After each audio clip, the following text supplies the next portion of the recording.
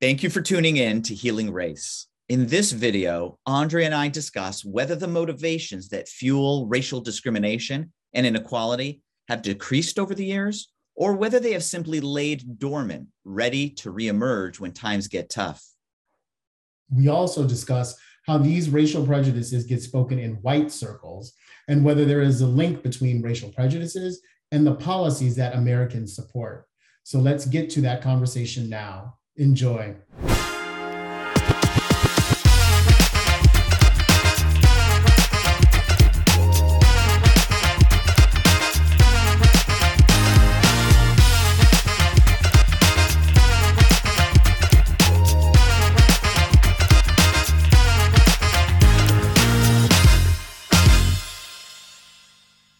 So with respect to race and public policy, then where is the line?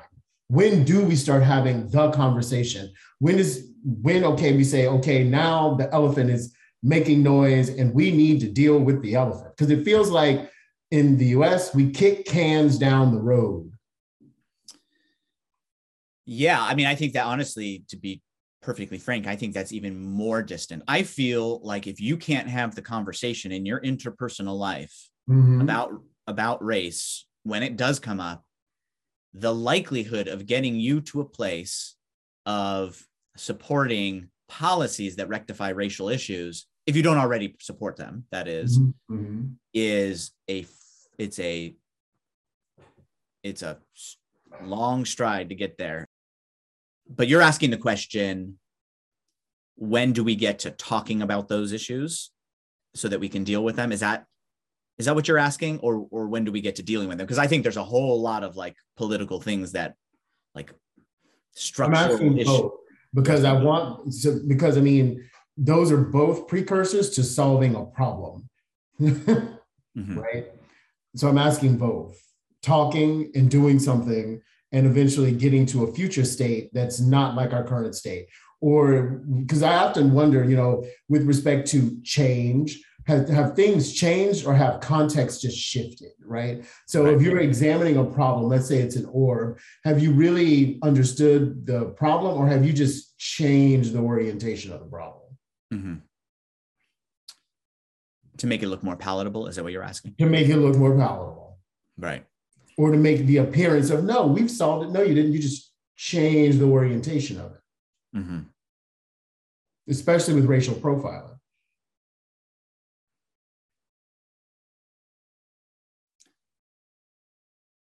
Yeah.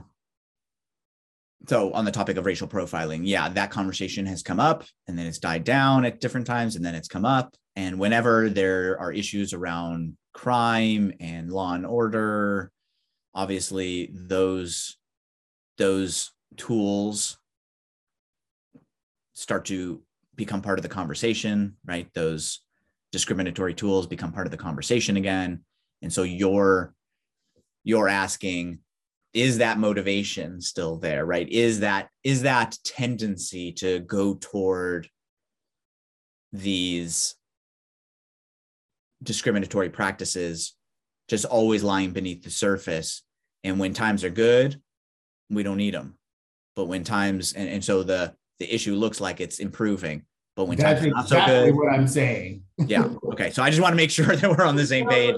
That's exactly what you're saying. And maybe that's me having a fatalistic mind. I don't know. But that's exactly what I'm saying. I'm like, wait for the context to change and then you'll see all this start happening again. Yeah. My theory around it is I think that until we have a better understanding of each other's experiences and backgrounds, that give us a fuller view of what we each have to contend with, it's hard for me to see sustainable shifts. For me to see sustainable shifts in attitudes because people can always use other excuses. Or other reasons, or develop other theories of why things are the way they are. So you'll get some people who say, as I don't have to tell you, but I'm just going to bring it out into the open. Slavery was so long ago. Jim Crow was so long ago. Redlining was so long ago. Times have changed. When is it going to be time for, let's say, the Black community to just take responsibility and realize you have more opportunity now and plenty of opportunity to do what you want in life and be who you want to be? And by the way, I want to highlight that not only do just white people say this, Black people say this as a critique of our own community. Exactly. Yeah, absolutely. And so if you imagine someone who is white or Black,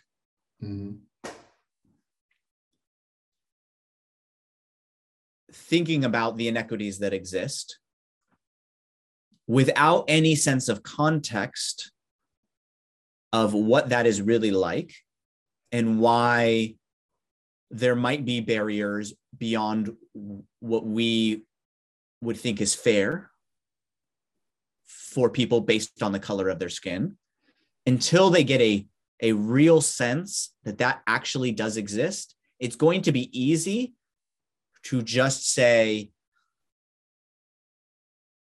opportunity exists. People need to take responsibility for their own lives.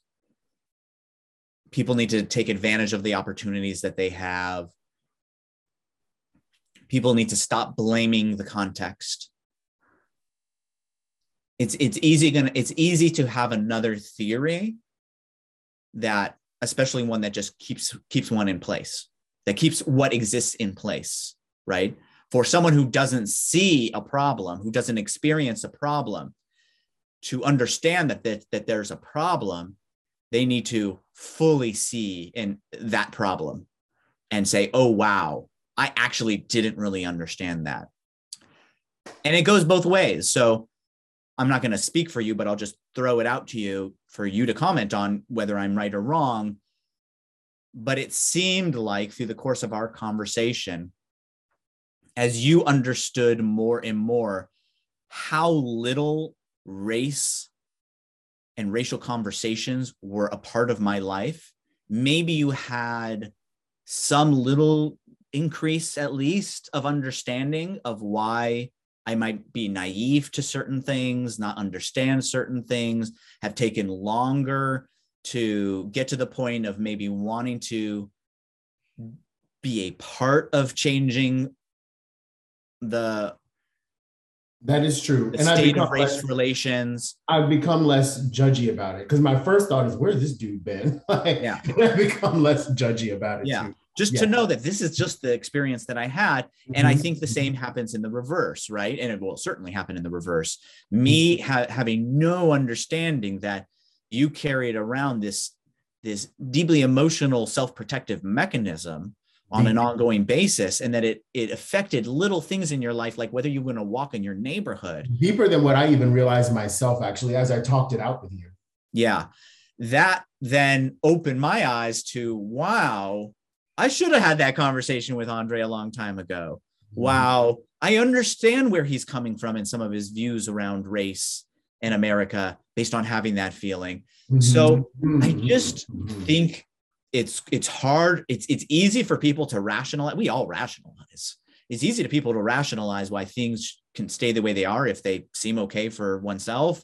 We're status quo oriented. Like even in our personal lives, it's easy to stay with our habits, right? To change a habit, to become healthier or to become, more empathetic in our relationship or whatever changes we need to make. It's, it's much easier to just keep using the same routines and to maintaining the same habits as a human being. And maybe that's why I wanted to, what I call psychological safety. I think there is so to get back to your question on that, I think there is a psychological safety. And that's what I was trying to bring up around having the conversation. It's uncomfortable to have a conversation about race. Or it can be. I've found it enjoyable, but I can imagine that it's uncomfortable. That if all of a sudden you hear someone saying something, I'm going to tell you about a recent experience that I didn't have, but that I heard. There's someone in my social network who was kind of in a social gathering that I could have been a part of. I happened not to be a part of that particular gathering. And I heard it reported that in that gathering, someone said somehow the topic of race came up.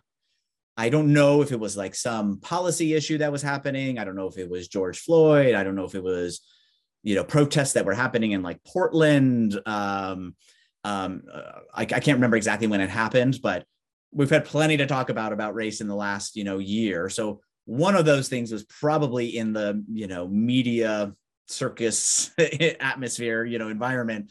And someone in that social circle said something like, oh, man, I'm going to get it wrong, Andre, but it was like, well, I think Black men do look scarier or something like that. And when that person who was part of that conversation told me that, I was like, and what happened? Like, I wished I was there. Mm-hmm. And it kind of felt like, I don't remember exactly what the response was, but honestly, it felt like it kind of got laughed off, right? People are just uncomfortable. Just like so for me, it's like, how can you not say, like, what are you talking? Have you never seen a white person who looks scary? Have you ever seen a black person who didn't look scary, who you didn't feel threatened by? Have you ever, like, for me, I would have been nice about, I wouldn't have pushed them away, right? Because then you just don't have a conversation. But I certainly would have entered into a conversation about that, right? That's the kind of radical honesty that Black people want to hear from people who come on this program. Because we know you say that shit about us. We know you say it. Well, who? Me? No, not you. Not you. Not you. It is said. We know those things are being said. That sometimes are said. I don't want to make it seem like this is like a ongoing for some people in the country. Race for some white people in the country, race is a very salient issue. And there are people, I would just want to be, even though I push back on how extensive some of these psychological attributes are with the white population, I do want to be, acknowledge there are people who are outrightly, either in society or outrightly in their social circles, have white supremacist views, right? Or have at least really negative views of Black people. Yeah. let's be perfectly honest that does exist in the country. Okay. For those people, I'm sure there's ongoing conversation like that. For, I'd say, a large portion of people, I don't want you to imagine, because I don't think that a comment like that is like coming up all the time. Like I, in my life, had never heard anything like that in my circle. I still haven't, like, in front of me. And maybe if I were there, it wouldn't have been said. I don't know. Could be. But the point is that, the point you're making is that it does come up, right? That these prejudices, these biases are spoken sometimes. And then what happens when that's the case, right? And they certainly would be less likely to happen because like I said, the behavior bears it out. So the public policy, when I mean behavior, the public policy or whatever bears it out. That's why we feel that way. That's why you feel that way. And, I'm always hesitant about ascribing motivations to policies for all the reasons that we've talked about, because there's other motivations that can happen. Yes. But when it comes to other kinds of interpersonal behaviors where, does someone, I don't know, see a Black person enter the room and look to make sure their wallet is secure? Right. Excellent example. Or does someone see a Black person on the street, let's say, and start walking more quickly? A crossover. Right. Or so in some of those other behaviors that happen, that I can more understand as being a direct link between a feeling, a thought that, Black people look scary, right? And then, we can see it in your behavior when you check your wallet or you cross the street, or so. I can understand that. I can understand that if you have seen that happen in your environment, or you've heard it through your social network that one of your friends went to a restaurant and whatever happened, right? One of these behaviors happened, that is an outward example of something that is felt or thought internally. And you might wonder whether those things are talked about. I mean, sometimes they're not, because to be honest, like, I don't know a lot of people, Andre, who would even be so brash to say something like that in a social circle, even if it was an all white circle. So I think I think a little bit of my, not confusion, but difficulty in answering the question of like, what do we talk about in white circles, is that I think the question to me is more, what are the thoughts and feelings people have that they don't verbalize, but that show in behavior? Because a comment like that one is not acceptable in a lot of all white gatherings. You wouldn't know if some white person in that group would be someone who would speak up, would be someone at the very least who, if they didn't feel comfortable saying something, would judge you for it. Now, is it more comfortable in an all white group than in a mixed race group? Of course. Like, who the hell's going to say that with you being there, right? Hope someone with some decorum. So I understand why you'd think people would be more comfortable bringing it up. And I think you'd be surprised with how little something like that, at least in my spheres, people would say anything like that, even if they might feel it, think it internally, and show behaviors that exhibit it. I accept that. I think that's just your circle, but I accept that. Yeah, and quite honestly, I'm going to keep pushing you to make that link between that sort of individual behavior and motivations behind public policy. Like, I'm not going to let that go, because I think the individual behaviors inform policy decisions that we support as people. I agree. I'm not disagreeing with that, Andre. I'm not disagreeing. I think there's research that bears that out. I know research around welfare support that bears out that it's views on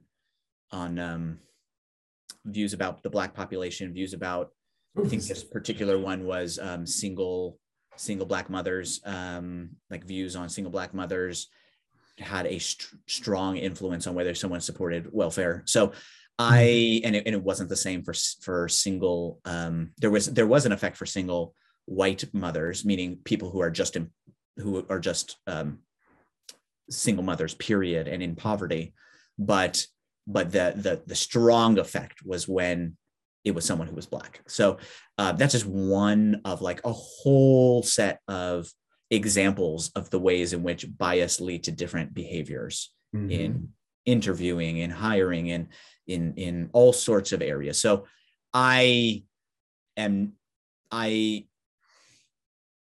be, having seen the research that I've seen, I would be blinded, I would be blinded to say that personal views about Black people, personal biases, don't wind up leading to support or lack of support for policies. They certainly. Thank you for saying that, Todd. Thank you.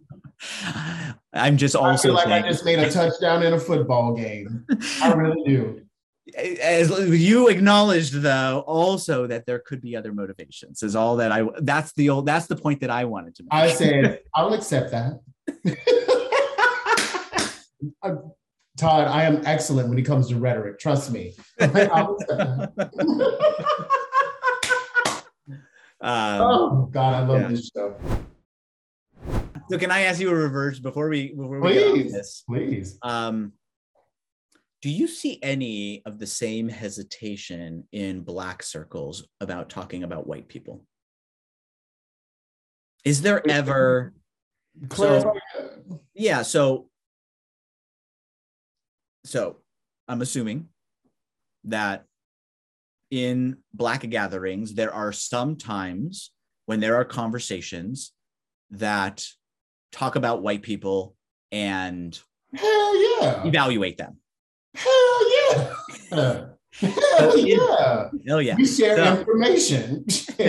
So is there ever hesitation about saying something that might be negative about white people because of the judgments that they might get in a Black circle from someone who might say, hey, I think that's biased. Hey, yes, I think that's prejudice. To answer your question, there is. So it is negatively received if a Black person would try to denigrate a white person that we know is a good person, or to try to denigrate white people and, like, let's say at a party, to their face. Like, you would, like, let's say we have a white person at a party, and to say something that denigrates the white race or white people, that's not acceptable. That is uncouth.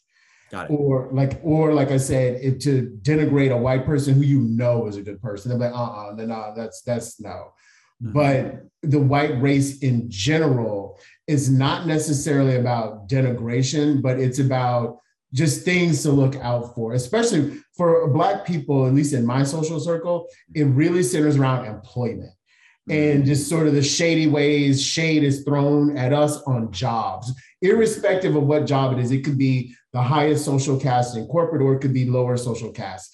But a lot of it centers around employment and being conscious of the shade that could come our way, even in minute ways, and how to deal with it.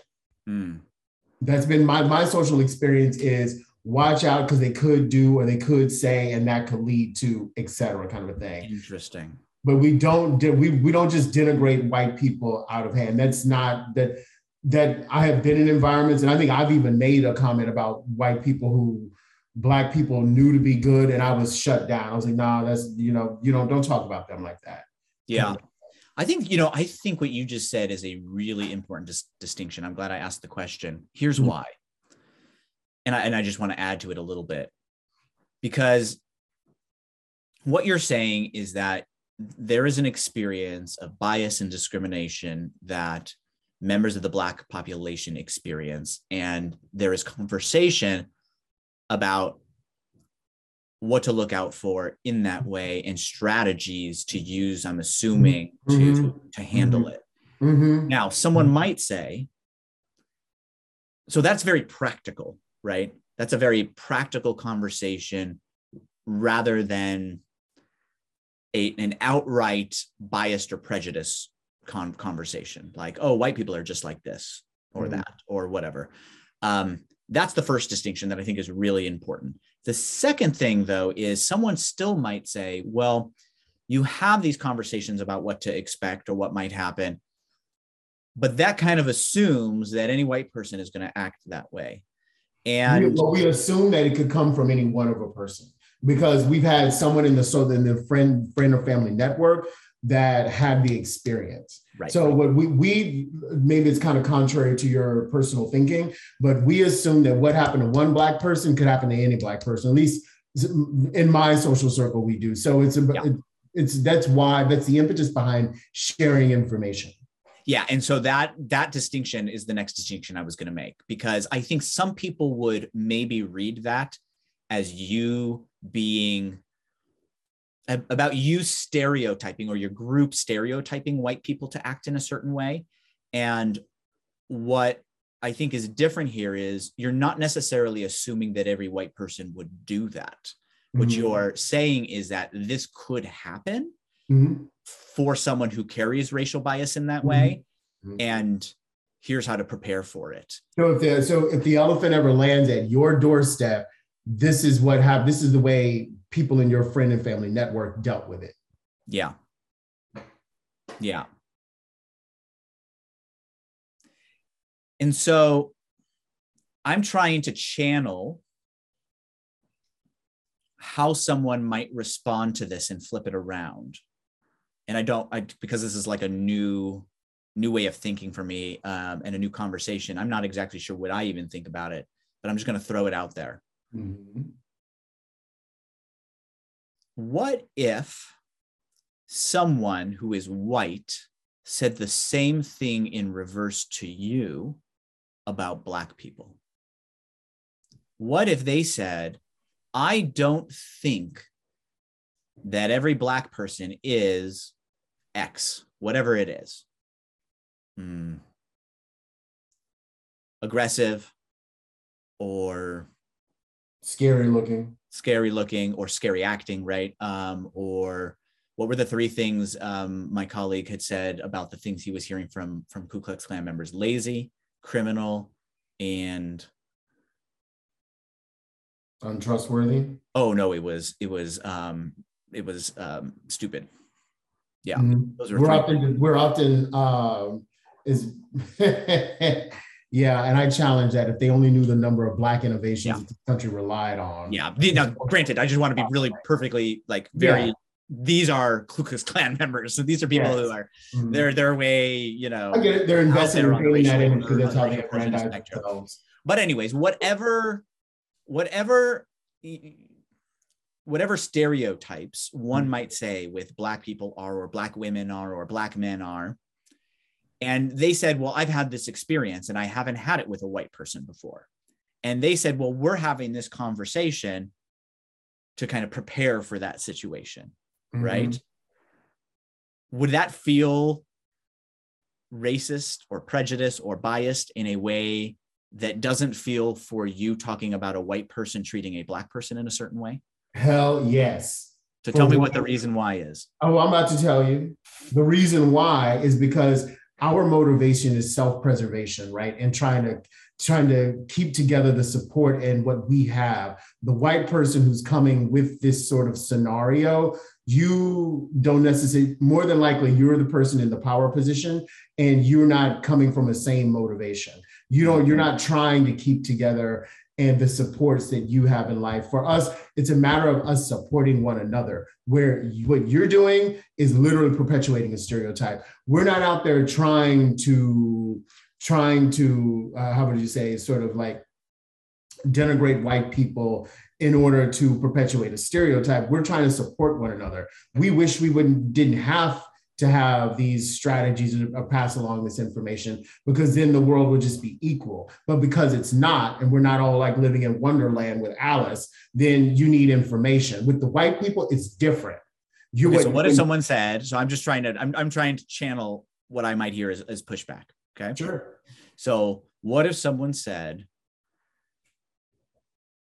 which I've heard spoken out there, well, but it is self-preservation in some ways. So if we're going to talk about, let's say, criminal behavior, right? And if we look at the proportions out there of crimes, it's going to show up that crimes are more likely to be committed by a Black person. You're wrong. So first of all of that statistics and depends on what's happening at the edge, right? Meaning, how are people, so what are the main avenues of intake to deal with criminality, and how is criminality being reported? So we've heard, I completely out of hand reject that, because we've heard this over and over and over again with what is this show about? What is reality about? Nuance. With no nuance with respect. What is the nuance? What is the nuance there? So you provided some framework, like I just said, the framework with which criminality is first reported, and then the intake of the said criminal, of the alleged criminal, right? Because we live in a guilty versus, proven innocent kind of a thing. But that's why I completely reject that out of hand. And that's why that's why what the white person sort of pushback feels, or they're, in your scenario, if they were to come and say we are self-preserving ourselves or whatever, that feels racist, because you're the ones in power. Like, I would almost agree, there is an aspect of self-preservation. You're trying to preserve the system of inequity because you get to benefit from it. Mm-hmm. You're the ones who are in power and shit. We're trying to preserve our ability to just live our lives that you're trying to impede because of your white supremacy. Yeah. So you would bring up, now what I would just say to you as a little pushback on that evaluation necessarily is what you're saying, what I'm hearing you saying at the beginning of what you said is they have incorrect information, or that they at least have information that lacks nuance. Yes. So then the question would be, they're acting on the information that currently exists, right? And so I guess the question of, well, no, they're acting on information that has been crafted to suit their purpose. Correct. That has been crafted. We're acting on information to help preserve basic need, like not getting fired from my job or not ending up in the criminal justice system. Yeah, I'm not suggesting that these data points are not crafted in some way. All I'm saying is there are recipients of this information that form the view of the world that someone might have. If this is what they think the facts are, because whatever they happen to watch shares these as the facts of the matter, they probably honestly, genuinely think those are the facts of the matter. And the question is, if they get different facts of the matter, do they update their beliefs and their actions accordingly? And what I would like to say is not necessarily, because depending on what the new information may be, it could directly challenge the worldview that has given them a sense of psychological safety. So they reject it. Mm-hmm. It's true. And I think you understand at least some portion of that. Here's why I think you understand some portion of that is that you said the exact, like almost literally the same words about yourself when you were talking about kind of the castle, right? Oh yeah, I do. I understand why white people are the way they are. If I were white, hell, I may do the same thing, but I'm not. So I'm advocating for the people who are. This is all to say that we all have self-protective mechanisms, right? That what did you say at some point? You said you had something great. I love how you like to quote me back to me. No, because I think there's wisdom in what you say. Actually, that's so sweet. No, I really mean it. You said something about when we were talking about cancel culture. You said we need to be careful about not dismissing people out of hand and listening to their experiences, especially the ones that challenge our worldview. Right? I did say that. And what I'm suggesting to you is, I think you're right. This person might have a worldview, and a worldview that they think is protecting them in some way. And so even getting new information, they might be resistant to that, right? Because they might think, oh, if that takes a brick out of the castle, am I going to be protected? Because I held this worldview. Taking a brick out of the castle. Yeah. Mm-hmm. So I'm just saying, I think you understand. I think you're right. And I think you have a personal experience. I think we all do of that holding on to a narrative that we think has protected us or led to a vision of the world that we think that we want to hold on to for some reason, right? For some motivation. I think I think humans do that. So, but I do want to highlight, because I'm with people in the back of my mind with respect to who's going to see this in the world, that critique has been said as though Black people are holding on to victim mentality. And that's not what's going on here. So a desire for equity and highlighting all of the instances throughout history where equity has been less than optimal is not holding on to a victim mentality. What we're trying to do is escape the victim mentality. What people are, and maybe I should quit saying we and say I. What I feel is that we're trying to move beyond that, and the way to move beyond that is to engender greater equality. Yeah, I feel like you can't paint people as victims and say, you know what?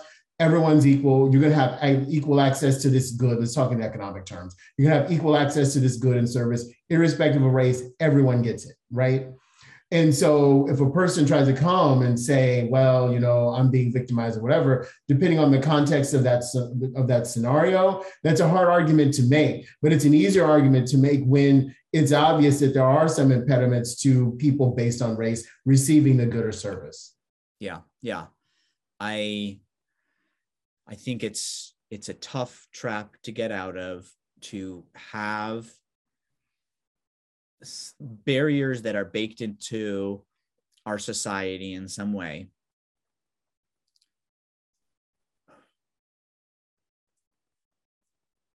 I mean, let me step back. I just don't know any situation in which we are wholly responsible for our destiny. I just don't. That isn't a combination of our personal actions and the context. I mean, we're not. But we influence it. We're co-creators in it of it. Exactly. So that being the case, let's say for all human beings, right? Talking about the circumstances or conditions that led to some outcome for my life does not mean that I'm not also acknowledging personal responsibility and what I need to do in my life, right? And what I think is a trap that I think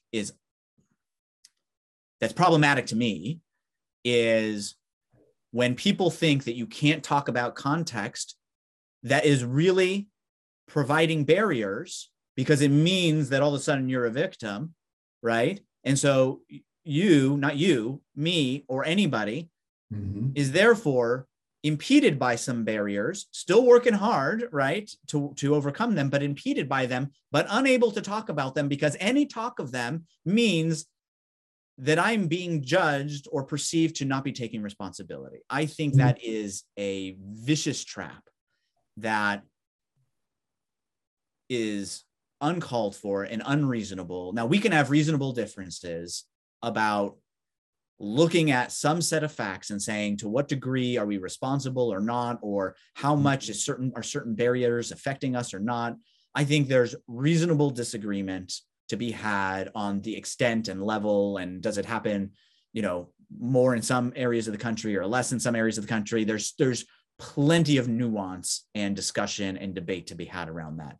But to outright say that any discussion of some sort of systematic barrier means that someone's not taking responsibility is, to me, just a trap. It's just a trap to not be able to change things that might actually exist in the context. And that I find very problematic. And so I empathize. And I feel like that paradigm of thinking has been projected onto Black people with some things. Thank you for watching this episode of Healing Race, and stay with us for a scene from our next video. If you want to see more conversations like the one you just watched, please subscribe to our channel, share this video with friends and family, and like and comment on the video below. If you'd like to be a guest on one of our episodes and have an open, real conversation about race, email us at guests@healingraceshow.com. And if there are topics you think we should cover, we'd love to hear them. So please email your ideas to topics@healingraceshow.com.